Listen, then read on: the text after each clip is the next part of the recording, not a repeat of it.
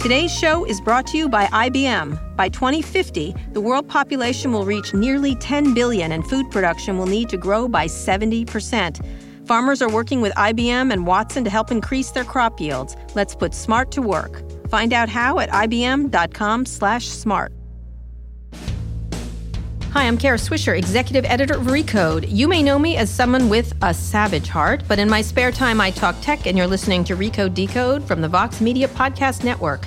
Today in the red chair is Corey Pine, investigative reporter and a regular contributor to The Baffler. He's the author of a new book called Live, Work, Work, Work, Die, which is my favorite headline ever of a book, a journey into the savage heart of Silicon Valley.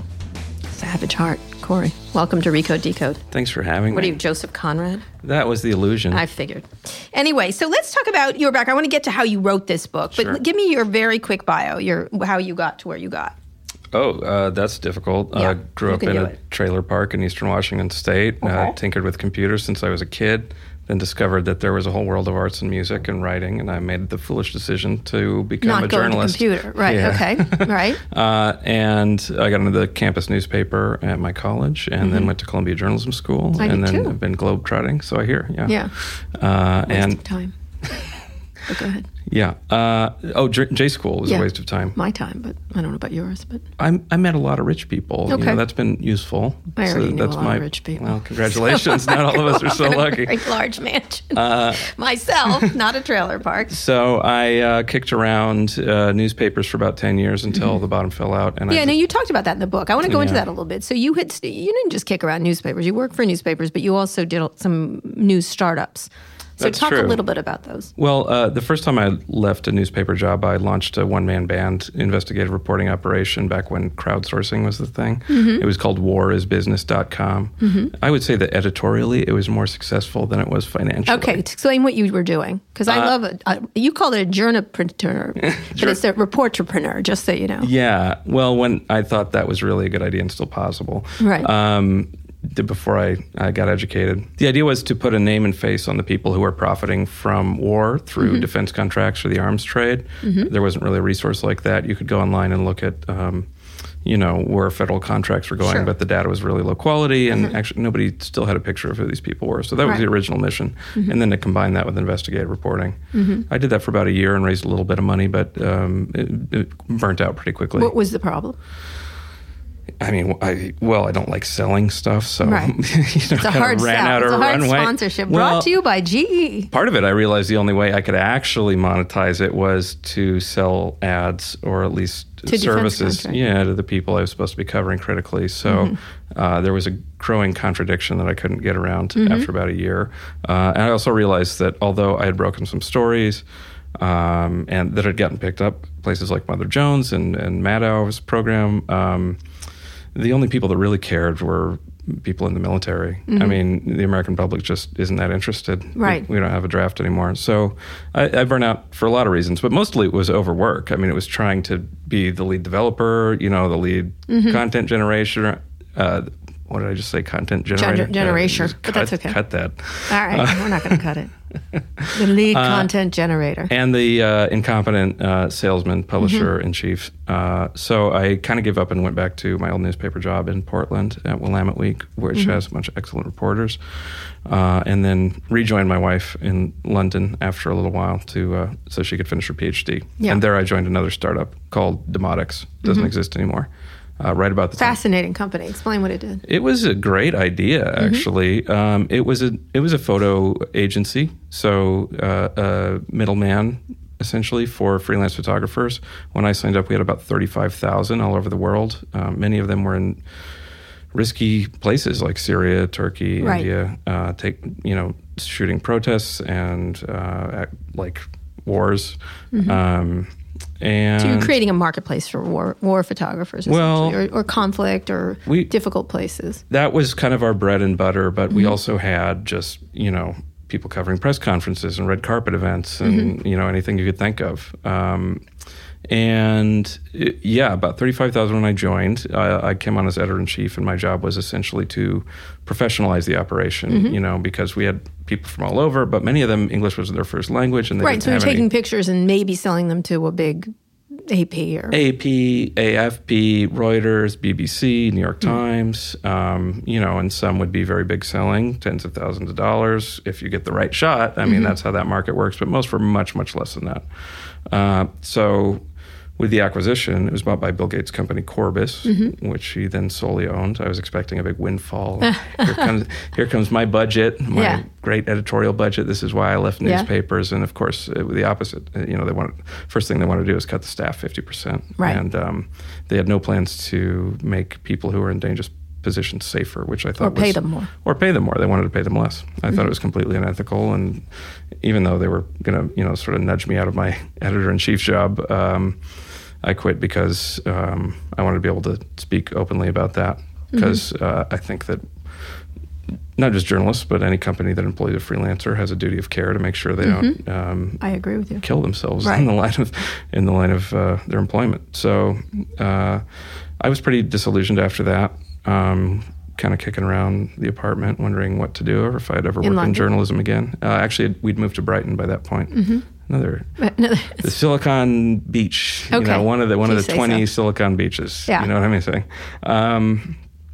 And it took me a while, but eventually I decided to do a novel about tech because I heard that Google hired Ray Kurzweil to be director of engineering. They did. And I thought, why? Yeah. Do they believe this stuff? And I figured, given my experience... He's still there, I think. He's still there. I mean, I don't know what he's up to.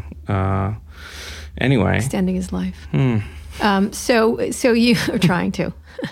I think one time I said you're going to die or something to him, but it doesn't matter. Early version of this book had an extended dialogue with his ghost. Cutting room floor. All right. So you decided to come here. So talk about that journey. Well, I decided eventually to pursue this as a nonfiction project, and I decided to pursue it in a way that I felt like other books that had... There had been that. People had done this idea of Well, I missed it. Yeah, all right, okay. Not by me. Right. Well, I decided that to have the entrepreneurial experience as authentic as I could concoct it was the best way to cover all of the things that I wanted to cover about the tech industry.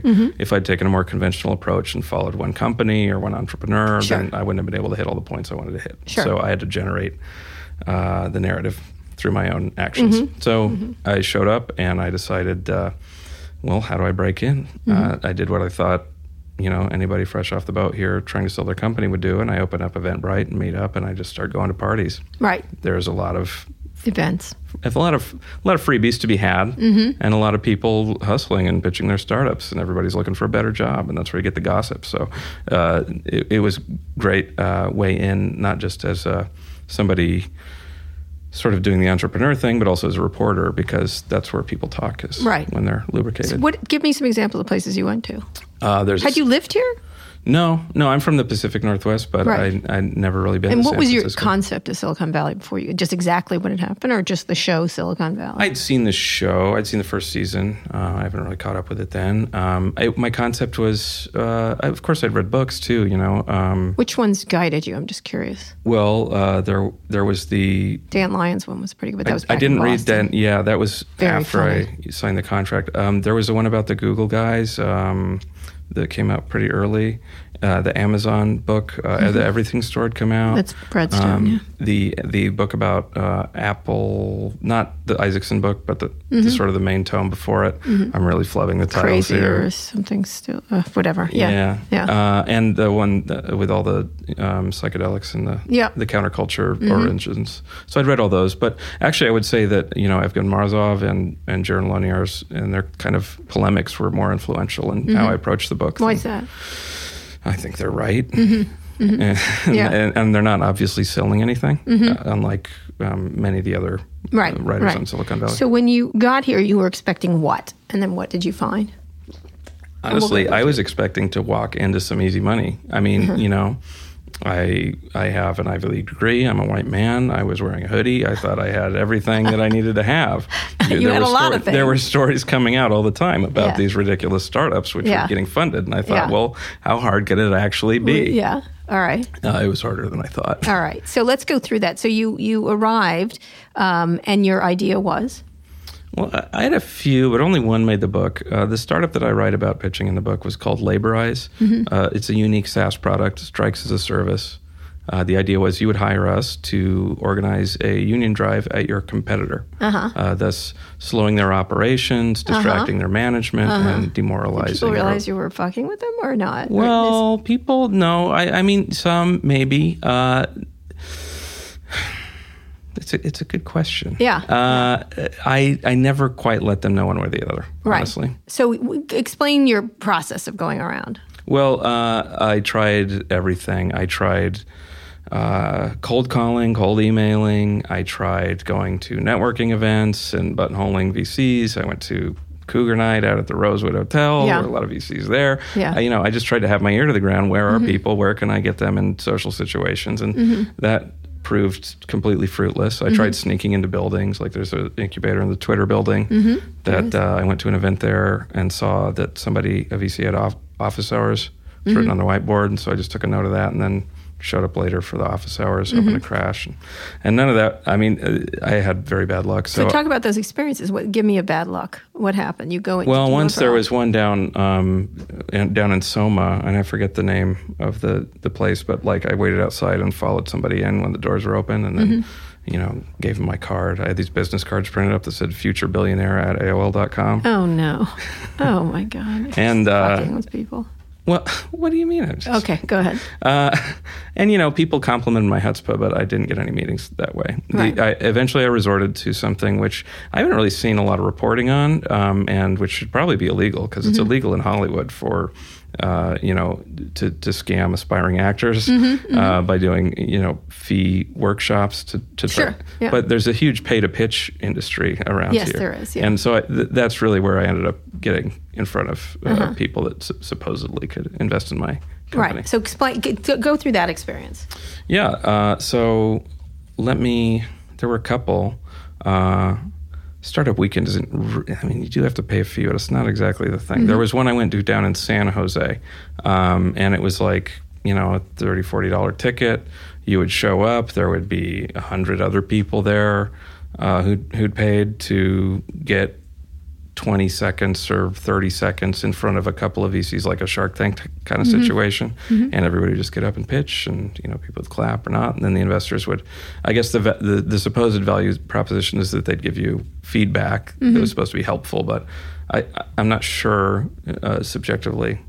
And I'm not really the expert. I'm just a humble reporter, not a genius investor. But it seemed like the feedback kind of changed just on a whim. Like they were just trying to think of something to say to right. Yeah, they were. They were. Yeah. Just so you know. So what was your goal here? I mean, is it a game for you, or that you really wanted to see if you could actually succeed?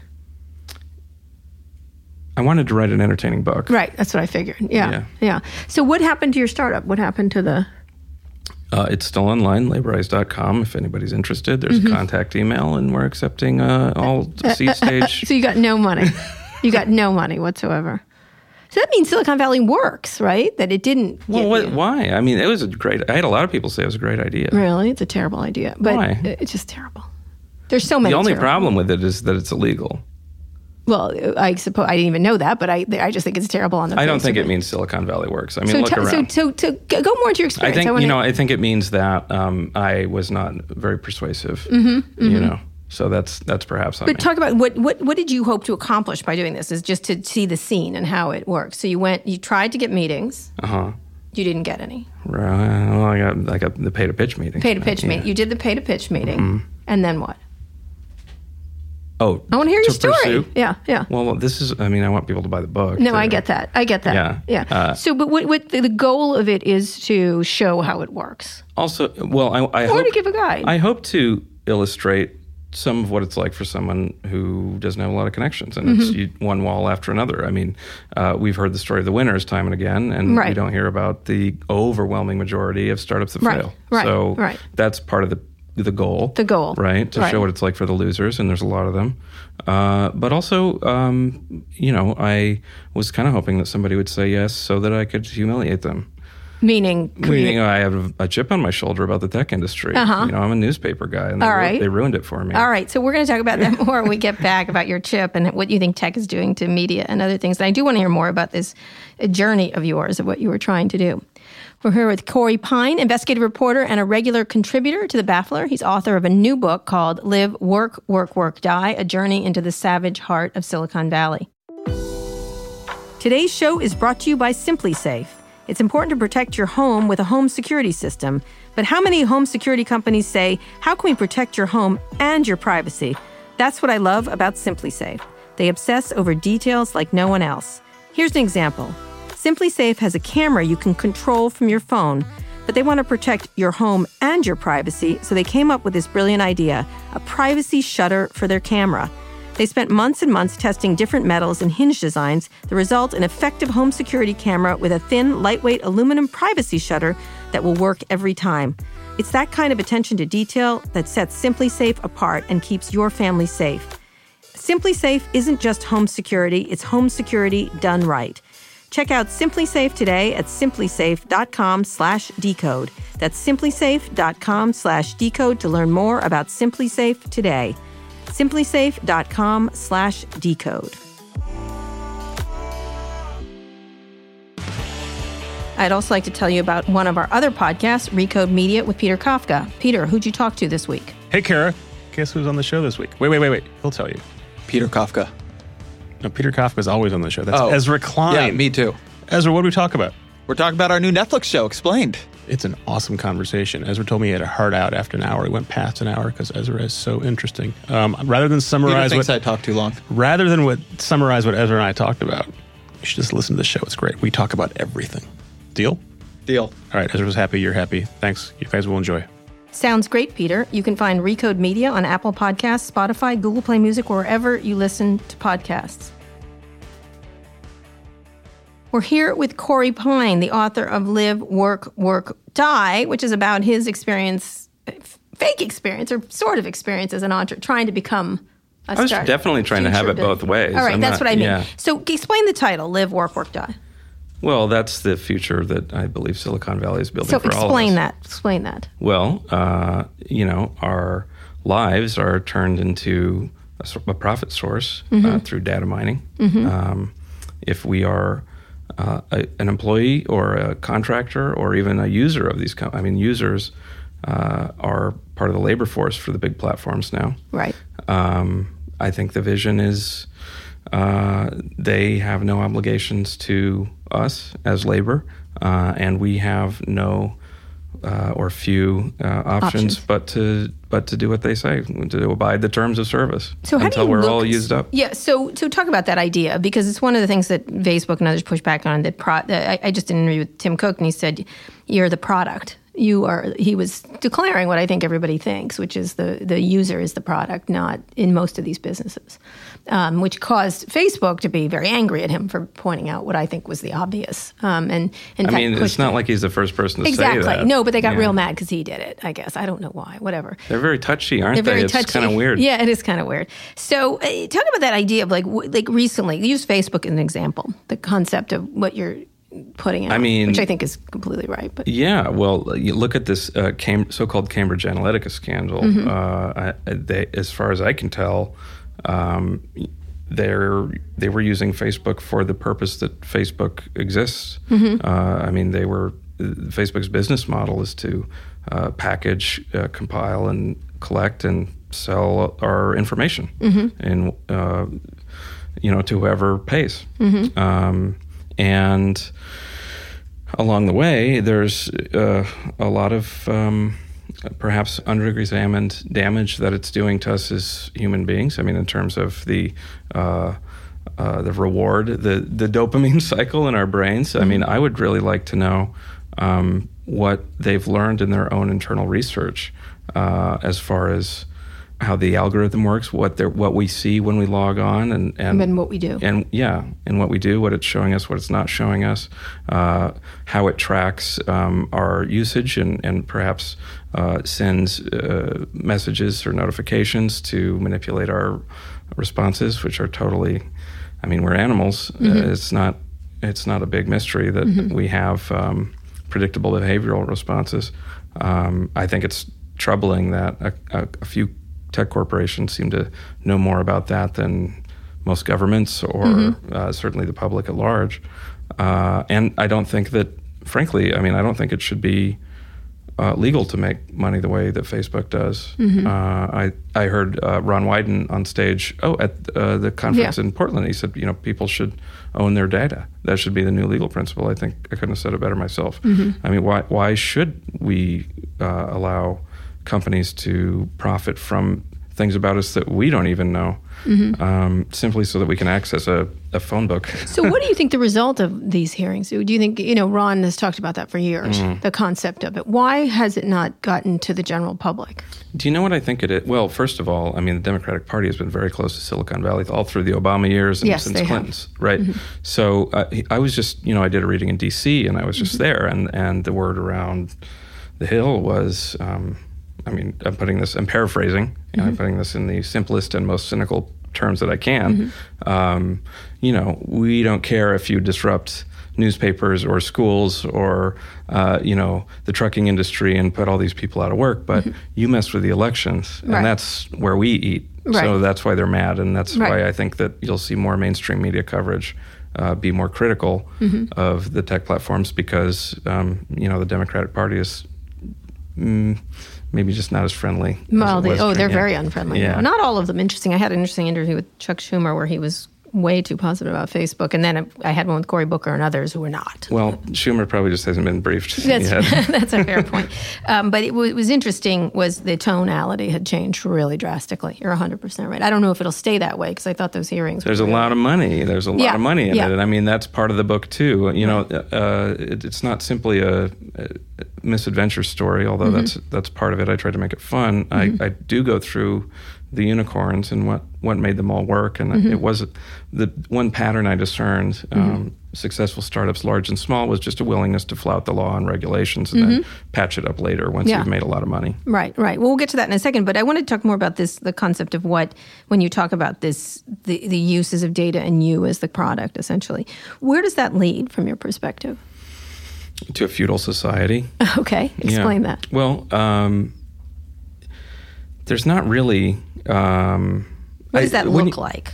How is it feudal? I think it looks like ways that you would hear it described by some people in the Valley, like I suppose Balaji Srinivasan would be the most carefully worded advocate of something like this, but he's advocated what he calls a cloud kind of governance structure for the world, where people choose their countries or how they want to be governed in a very consumer fashion. So you don't like your government, you pick up and leave. And I think that's actually a really popular idea in Silicon Valley. Another way I've heard it expressed is from Peter Thiel's friend, Curtis Yarvin, aka Mencius Boldbug, who talks about having a global patchwork of small, like city-states, which would be essentially corporate shareholder dictatorships. And I suppose you could have one where all the hippie, anarchists would go and do their own thing, but it's hard for me to imagine how democratic states would survive in that kind of environment, considering that corporations have all the money and power. Right. I do look at these companies like nation states, and some of them are better than others. I mean, there's a point in the conclusion. Apparently last year, I think it was Denmark, hired the first ambassador who's not an ambassador to a country, but is an ambassador to like Google, Apple, and the American tech companies. I think we'll see more of that, because especially with like Trump in charge, I mean, if you're a foreign government, would you want to deal with the Trump administration? Or Google. And exactly, I think a lot of companies are going to make that calculus, and frankly, consumers already are. In many ways, we already treat these platforms as the suppliers of, bread and security. I mean, we just had this news about Twitter today, and it's like, it's like national security crisis. Yeah, sorry. Twitter just announced before we recorded that there was a breach, and they had, basically every user's password in plain text sitting around somewhere. And for the citizens of Twitter, this is a big deal. This is like, the gates are open. For a second, yeah. 100%. They should force change everybody's password.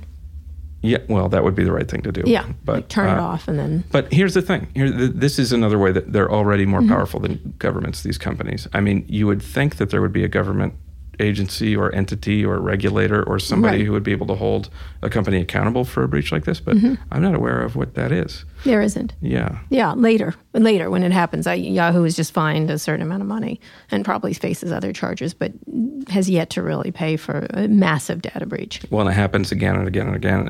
Elizabeth Warren talks about this, but very few others. I think there's still a lot of educating to do with the political class, and it may take a whole new class or generation of you're right, they are catching on because of the election people. manipulation and not anything else. And they should be paying attention to job disruption in the other way. So let's get back to your book. So talk to me about some lessons you learned from doing it. What from your journey? Number one lesson, if you're hearing about an opportunity, it's probably too late. Like the people that have made their money have moved on to the next thing. Right. And I was a little naive about that. Meaning? Well, I still, when I came to do my reporting, most of which took place in 2015, I thought that the easy money was still flowing freely, and I was mistaken. I mean, I think it had pretty much, the ladder had been pulled up by that point. And clearly you hadn't gotten to blockchain yet. That's the perfect time. Right. I thought it was all Internet of Things. That, damn. And it's hard. It is hard. And also that it's essentially random. I mean, what the next big thing becomes. It's all marketing. Right. I learned that.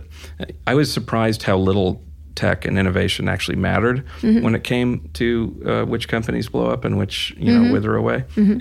Actually, it's the stupidest thing to do, to invest a lot in research and to invent something new. I mean, you want to sell the product first and then have somebody underwrite all that stuff. Right. Usually it's the government, right? For the largest, most successful companies. Yeah. Now I don't know, but. I was actually surprised. I was maybe not cynical enough about that side of the process, how much of it was sales. I was surprised how unhappy a lot of people that work at tech companies are, especially considering their salaries. Why do you think that is? Talk about the unhappiness. I talked to one guy who he was... I took him as an inspiration. I mean, I met him at a conference, and he was just kind of a chubby, goofy young guy, and he was glad-handing everyone and schmoozing and pitching a startup, and he'd already raised $4 million in the seed round or something. And I was like, and just for a Groupon clone, right? Right. And I thought, wow, that's really impressive. Good for him. And then I'm talking to him, and after a few drinks, he says, I was happier when I was working as a manager at a restaurant, and I'm losing friends. I mean, my friends are in the startup, and it's too stressful. Like, it's become tense. I never see anyone anymore. My apartment sucks. Like, I should have stayed at the restaurant. And he said, I would have been happier if I'd gone to work for the government, had a steady 9 to 5. And I think there's probably a lot of people that feel that way. So why do you think that is? What's in the culture? I mean, you have this live, work, die. What do you think is wrong with the culture in that regard? Well, I think... as Americans, we're raised to believe that hard work and a good idea will lead to success and riches, and that's simply not true. The main factor is probably who you know, and then on top of that, luck. Who you know is a byproduct of luck, so you can really just boil it down to that. Right. I think people create a lot of unnecessary stress and misery for themselves trying to achieve something that, one, may not be possible for them because of who they are or just their luck. Right. Two, it may not be that desirable anyway. I mean, I don't see a lot of startups that are even pretending to do good anymore like they did a few years ago. Yeah. Now it's like, whose throat can we slit to pick their pocket? I mean, it's really ruthless and mercenary now about extracting value from users and labor and all the usual suspects and privatizing public assets and on and on and on. I mean, it's really... they're giving Wall Street a run for their money here. So why does that idea persist that they're doing good? Because they still do have a do-gooder mentality. I agree with you completely. I get that. I don't know if they're very adept throat slashers particularly, but... Well, it is a little silly sometimes, right? But so the Trump people are incompetent too, and they still do a lot of damage. So, right. Why does it persist? It's a more appealing story. I mean, I did a reading at Stanford last night, and I got a question. It was like, so what's a good thing that the tech industry is doing? That's just unambiguous. I said, no, nothing. Nothing? Yeah, well, I was happier before I had a smartphone. I've downgraded to a dumb phone. Most of the stuff I don't need. I liked my 2008 MacBook Pro a lot better than my new one. I could change the battery. Every new release and innovation is just designed to extract more money out of us and degrade the product. I'm not I'm not sure how my life has been improved. So what should happen? I want to get in the next section about where tech is going, because I think it really is in a crisis in an area that they did. And when it initially started, there are, compared to, I don't know, a chemical company, there were bigger goals. I think that's probably fair. You know what I mean? There were big goals of expanding people's intelligence, expanding people's, I do think they were there at the start. And it certainly wasn't, let's make some pesticides and sell them, But I think there were blinders on in that period, Right. It was like, and, guys like Ray Kurzweil, who was kind of the inspiration for the book, I respect his intelligence. Explain why that was. Well, because he got hired at Google, and I just thought it was crazy that a company of that size and power was interested in this singularity, Like, is this so they're trying to accelerate this vision? And I think, actually they are. I think Google just collects China dolls. That's what I think. I've seen them do it for decades. Okay. Yeah. That's a good theory, too. I used to, when I was, years ago, when it was very small, every now and then someone would pop out of a room at the old Google, which was a very small place, when I was walking around with Larry or Sergey, and it would be like Doug Engelbart, or suddenly there was Vince Cerf. Oh, hi, Vin. You created the internet, right? But he was working there, just working. And I think he still is. He's the chief internet evangelist. Whatever. They just collected people. And then you'd, like someone from very early days, and you'd be like, oh, hello, you. Or they were doing something. It was like you were collecting dolls. Well, I think the optimism was misplaced because, I remember from one of Kurzweil's books, it was like, oh, well, we don't really need to change anything right now. The important thing is that we keep funneling resources to the tech sector so that we can accelerate the singularity, and then the nanobots will clean up all the pollution that we've made. And I don't think that's a safe bet when we're talking about 7 billion people. You don't believe the nanobots are our future? Well, even if they are, what if something really bad happens in the meantime? Yeah. It already is. Contingencies is not what Silicon Valley does well, do they? No, and also immediate harm reduction. Meaning, like, that it's... What can we do to make things better now? Yeah. You just saw Jeff Bezos talking about the best thing I can think of to do with my $130 billion is to build rockets. And it's like, people are starving, the world's on fire. Yeah. Like, rockets are great, but there's not room for everybody on them. Leave. Yeah. Well, that's the idea, isn't it? I talk about that at the end. Well, we're going to get into that next when we get back. We're here with Corey Pine. He's the author of Live, Work, Work, Die. Obviously, he does not have a positive outlook on where Silicon Valley is going, but we're going to talk about that and where it is going next. Today's show is brought to you by IBM. By 2050, the world population will reach nearly 10 billion, and food production will need to grow by 70%. What if artificial intelligence could help? Farmers are already using it to help increase crop yields. Watson and the IBM Cloud provides access to weather data and analyze satellite imagery to help them monitor soil moisture levels and to reduce water waste. So as the population grows, more food can be put on tables. Let's put smart to work. Find out how at ibm.com/smart. I'd also like to tell you about my other podcast, Too Embarrassed to Ask. Every week, we answer your questions about consumer tech and the week's news and various and sundry things. And this week, I talked to Scott Galloway, who is an NYU professor. He's a pundit. He runs all kinds of things. What's your favorite thing we talked about in this week's episode? Besides you going to South Beach with the internet crew. With Zach and the internet crew? Yeah. I think the responsibility that government has to, you were saying go off the script. I really do think the world is what we make of it, and there's a huge opportunity to kind of create, the great society that we all envision. Which is by regulating these big companies. I wouldn't even say it's regulation, but it's acknowledging that government works and the world is what we make of it, and we have the money, we have the, we just lack the will. Oh, all right, then. You can find Too Embarrassed to Ask on Apple Podcasts, Google Play Music, wherever you listen to podcasts. That's Too Embarrassed to Ask. See you there. Hi, Recode Decode.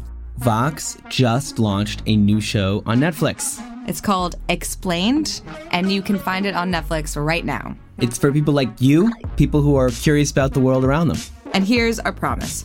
If you give us 15 minutes of your time, or sometimes 20, sometimes we can stick to the 15-minute limit. So 15 to 20 minutes of your time will take you from being just curious about a big important topic to actually understanding it. Our first few episodes explore things like, why is monogamy so important around the world? What happens when we can actually edit our DNA and take control of our own evolution? Why is the racial wealth gap in America still growing? You'll see it's Vox to its core. It's a bigger and more ambitious yes, but still looking and feeling and sounding like us. And we'll hopefully give you the context and reporting and research that actually makes these super, super satisfying, I think the most satisfying videos we've ever made. So go to Netflix and check it out. You can search for it, you can search for Vox, or you can just go to netflix.com/explained. We're here with Corey Pine. He's the author of Live, Work, Die, 3 works. And you write for The Baffler. Explain what that is to people who don't know. The Baffler was a sort of an indie magazine founded in the 90s by Thomas Frank, who people probably know from What's the Matter with Kansas? And I think his most recent book is Listen Liberal.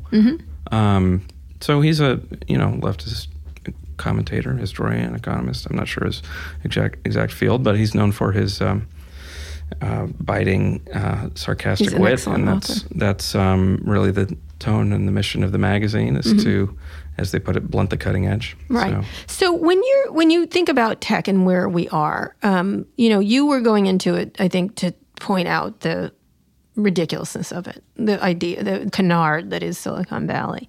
That's what I do. Yes, I know. Let me go back to that question. Is there anything good about it? Do you feel like that it has things? And where is it going? Or it will just continue to sort of twist and eat itself? I'm not sure where it's going. 2 years ago, or even last November, when I was finishing up the last draft of the book and getting it ready for publication, I thought, maybe this bubble won't end. Maybe they've actually succeeded in reordering the economy in such a way that it doesn't matter if they screw up and they're too big to fail in a sense. And now I'm not sure. There's, my idea about how it's going to play out changes on a weekly basis. And I wouldn't hesitate to say, I can tell you where I think it should go. All right, let's talk first about where it is right now. Where do you put tech now in its... At a very precarious point. I think they need another major breakthrough along the lines of, the smartphone or the touchscreen computers to bail them out of what is... what looks to me like kind of a inflated numbers game like we saw in the first .com bubble. Because when you look at what's really underpinning the growth rates of the big platforms, I think if a reporter like John Carreau with the resources that a major news organization has... who wrote about Theranos. Yeah, were to dig into the metrics that companies are using to... justify their growth figures, I suspect we'd find a lot more stories. Right. Maybe not as shocking as Theranos, but I thought it was significant before Cambridge Analytica shut down, but when Facebook was essentially saying they were a rogue actor, their big shot brainy engineer was on CNBC or some network like that saying, well, the interesting thing is that the data that Facebook was supplying to us was not at all that accurate or useful, which I thought was quite a counterpunch, right? I mean, considering the audience that watches us... Yes, we abused it, but it wasn't effective. But we not only that, we had to take what they had and piece it together into a useful product. So if you're listening carefully, what does that send? What kind of message does that send to data. Advertisers? Yeah. It's crap. Shitty data. Garbage in, garbage out. Yeah. It was interesting. Nonetheless, they have a lot of it. They certainly have a lot. Shitty or not, it's a lot of it, and it's got a lot of signals. And if they're selling it to the Russian mob, I'm sure they're smart enough to figure out. They don't sell data. Okay, yeah. They just hoard it relentlessly and then massage it and lend it out. Right. That's what they do. Let's keep Somebody it clear. got mad at me. They don't sell data. That's their line. Every time he said that Mark said that on the thing, I'm like, they hoard it relentlessly and reuse it. Like it's the same thing. I think it's a distinction without a difference. Frankly. But it's perfect because then the senators went, okay, good. And I was like, no. The next question is, what do you do with the data? That's like the same thing that happened in 2008 when everybody was bedazzled by all these Wall Street jargon terms like collateralized debt obligations, and nobody was brave enough to be like, what the hell are you talking about? Right. What does that mean? Well, in that case, there was actual money and houses on the line. Well, here it's data. Is it exactly? Well, exactly. I'm just saying, I don't think it'll be quite the same economic repercussions. Because those are real houses with and real these are people. just some companies with a lot the data has, they can manipulate elections. That's what they can do. I mean, it has a different kind of damage. It's not necessarily a house damage. It's not a physical damage. It's a psychic damage. Democratic. Let's go Joe Rogan here with this rest of this podcast. So you think they're on a precarious place. Where does it go then? Well, from your like I said, I think they need a journeys? big breakthrough. And what I'm worried about is you saw the demonstration from MIT Media Lab with the thinking, the mind reading, the mind reading helmet thing. Yeah. Now I've been trying to figure out if that was a rigged demonstration or not, and I don't know the answer. It reminds me of the Jeff Bezos drone thing on 60 Minutes. Oh yeah. Remember that? Well, look, it's been their ambition for a long time, and I'm worried that eventually they will figure out how to get in our heads. And then we're looking at I don't see how an invention like that, unless we get a handle on tech from a regulatory point of view, would not quickly become mandatory. Right. And that would be a nightmare. Mm-hmm. Given that how much every major tech company has screwed up on security, privacy, just basic decency. Right. How come it took so long to get rid of the Nazis on Twitter? I mean, they're still there. And same on YouTube. Mm-hmm. I mean, I thought the YouTube kids I thought some Republicans were going to jump on that YouTube kid scandal last year and run with it. Right. But it hasn't happened. I guess they just got lucky or something. But these People things don't happen again maintain and their again. indignance, I think. It's hard to in this environment, which is amplified, the quick, twitchy environment made amplified by social media. Indignance is too fast burn. It burns. Isn't that interesting? I mean, it's an interesting byproduct of. I mean, we have to look at these companies as they're big media now. Mm-hmm. We still they don't like to call themselves. Well, that, we sure. still hear a lot about the mainstream media, but who is it really? Well, I think it's hard to sustain any story. I've noticed that just in this short time, we would have lots of impact. Sometimes years ago, much more impact than that. But now we have impact, and then it goes quickly. I have an expansive definition of literacy. I think that to be truly literate, you need to have a background of knowledge and context, and you need to be able to maintain your attention span for more than 5 seconds. And so I'm worried about a degradation of literacy across 100%, the board. You just see it. And you can certainly have impact because, us and other reporters did a lot of stuff on Uber, and he finally was kicked out. You can have that impact. It took a steady drumbeat. Yeah, it took a while. Yeah. You were like, stay down. No, stay down. No, stop getting up. Stop getting up. And it's the same thing with Trump. It's like, stay down. No, okay, you're going to get up again. And ultimately, you get weary versus the subject. But they get up a lot more than they used to. You know what I mean? They don't stay down. That's discouraging. I know it is discouraging. So talk about where tech should be then. Let's finish up talking about the idea of where you imagine it should be. There are a lot of heartening things. Okay. I mean, I think if the dodo can organize, then Facebook can organize. Let me just say. And also, and I think that would be to the good. Yeah. I also think that we need a fundamental rewrite of the networking protocols that create what we call the internet. I think we need to go back to the drawing board and come up with something that's more secure, that guarantees privacy, that perhaps has a built-in way for creators to get compensated for their work. The new internet, perhaps. A new internet. Which is the plot of Silicon Valley this season. I know, but they want a private one. I think we need a public one and not to privatize it again like we did in the 90s. Yeah, is it a private one on the show? Oh. The show, the See, TV show. I haven't made it past season the one. HBO I haven't made show, it past Silicon season Valley, this whole season creating a new internet because the old internet, it doesn't privacy protected, doesn't have a way to come. Oh, It's funny. And then just the other day, I was talking to someone, a pretty big wheel in Silicon Valley, and I said, what are you working on? Blockchain, of course, because you all are, because you think it's where to make even more money, obscene amounts of money. And he was like, no, the new internet. And I was like, that's the plot of Silicon Valley. He's like, no, there's going to be a new Well, they've been pressing it, I guess. I mean, that's what Curtis Yarvin's startup does. Essentially, it's that kind of effort, and the European Commission is funding efforts to do the same thing. Yeah. So, I mean, maybe it is the next big thing. Yeah. The new internet. Yeah. I also know that, I think part of the reason the Internet of Things fizzled out is that there's a fundamental infrastructure problem. I remember hearing a guy from Akamai talk about how there's not a bandwidth limitation, but there's a ping problem with the current architecture, so you really can't have a network chip in everything that's talking because it'll jam up the tubes. Yeah. So, Well, it wasn't created for this. No. And the only reason it's been allowed to persist is because our society values profit over everything else, and some people are making really good profits with this current infrastructure, but it's not in the public interest to keep it how it is. So design the way it should be. I'm not an engineer. I mean, some of the proposals I heard from network engineers who were thinking and working on this stuff included ways. So if you were to post something, an image, a piece of writing, you could perhaps be compensated automatically through the protocol whenever somebody looked at it, for instance. So there you have a kind of built-in... Can't be stolen. Yeah. And I don't see why that wouldn't be possible.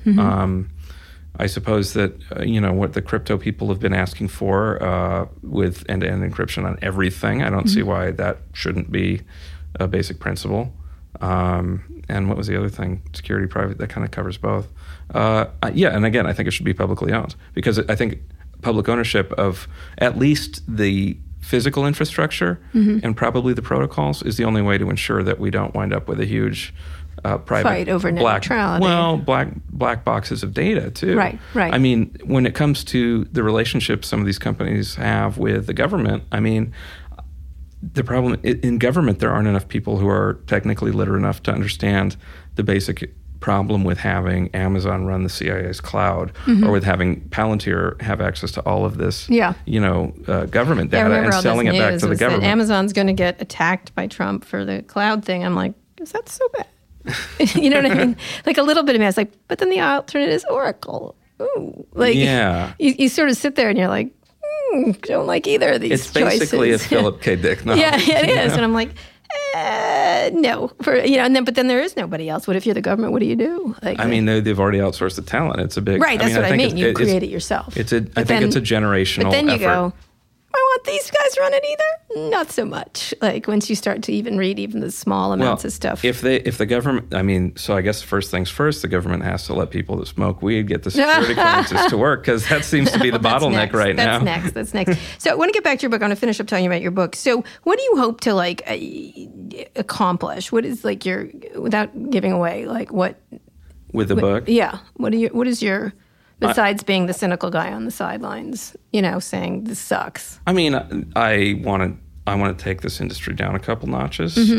I don't think as a reporter, I'm a little bit disappointed because, I read my book and I'm like, I didn't break a whole lot of news. I mean, in the sense of there's a lot of scoops in here, but I think it's written in a way that will make people that haven't thought about this stuff or maybe haven't caught every story like the kinds we've been talking about will see the tech industry and the services they use in a new way.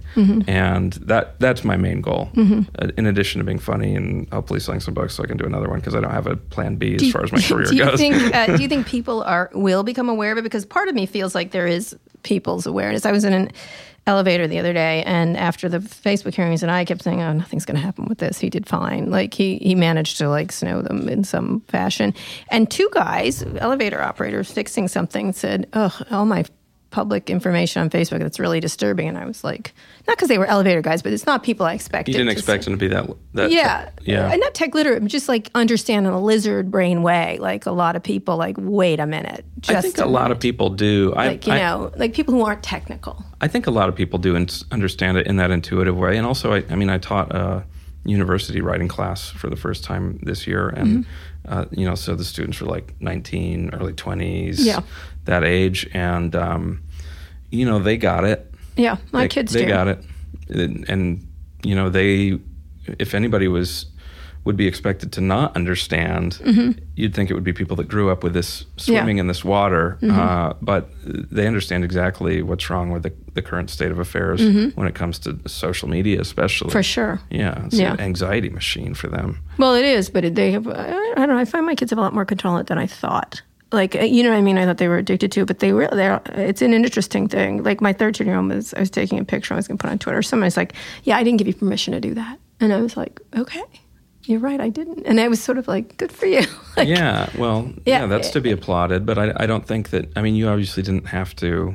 Listen to. Well, I was going to say you didn't have to teach her that. Maybe you did. He knew it without me teaching him. Yeah. He had a sense of his privacy that was very different. We just went along with it, and they aren't. That's my perception from my kids and their friends. I didn't want to... I remember very clearly...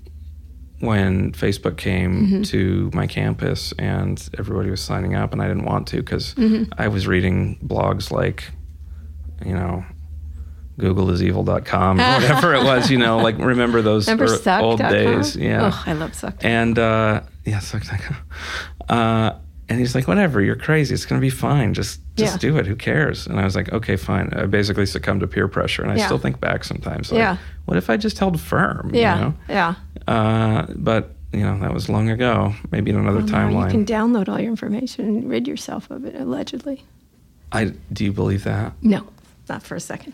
I mean, what happens when you delete a post? We already know. I mean, you can't delete anything. I mean, come on. The internet is and there's no way to audit it. This is why we need the government involved. Yeah. So that's the other lesson.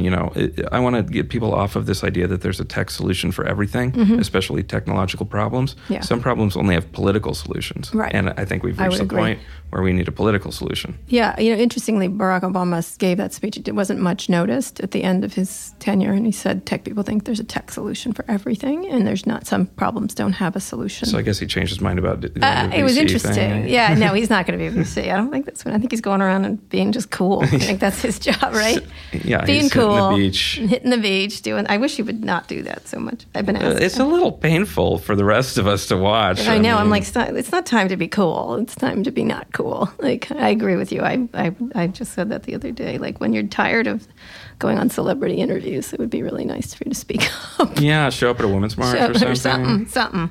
Well, we'll see. Anyway, Corey, it was great talking to you. He has a book. You should absolutely read it. It's very dyspeptic, but I like dyspeptic stuff. Would that be correct? Lucky. Yeah. It's very funny. It's a very funny book, and there is a genre. There's a whole bunch of books like this, and I read them all because I think they remind us a great deal of thinking hard about the choices we're making. But thanks for coming on the show. Thank you very much. It's called Live, Work, Die. A journey into the savage heart of Silicon Valley. Thank you very much. In bookstores everywhere. Okay, in stores everywhere. Anyway, thanks for talking to me. It was great for you to come on the show. If you enjoyed the interview as much as I did, be sure to subscribe to the show. You can find more episodes of Recode Decode on Apple Podcasts, Spotify, Google Play Music, wherever you listen to podcasts, or just visit recode.net/podcast for more. If you have a minute, please leave us a review on Apple Podcasts and tell other people about the show. That helps them discover great interviews like this one. Now that you're done with this, you should check out one of our other Recode Radio podcasts on Recode Media with Peter Kafka. You'll hear no-nonsense interviews with some of the smartest people in media and entertainment. I also host Too Embarrassed to Ask, where we answer all of your questions about consumer tech. And on Recode Replay, you can find audio from all of Recode's live events, including the Code Conference, which is coming up, and Code Media. Thanks for listening to this episode of Recode Decode. Thanks to our editor, Joel Robbie, and our producer, Eric Johnson. I'll be back here on Saturday. Tune in then.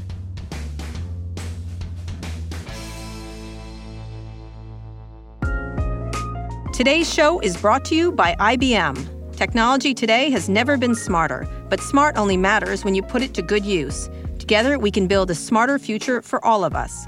Let's put smart to work. Find out how at ibm.com/smart.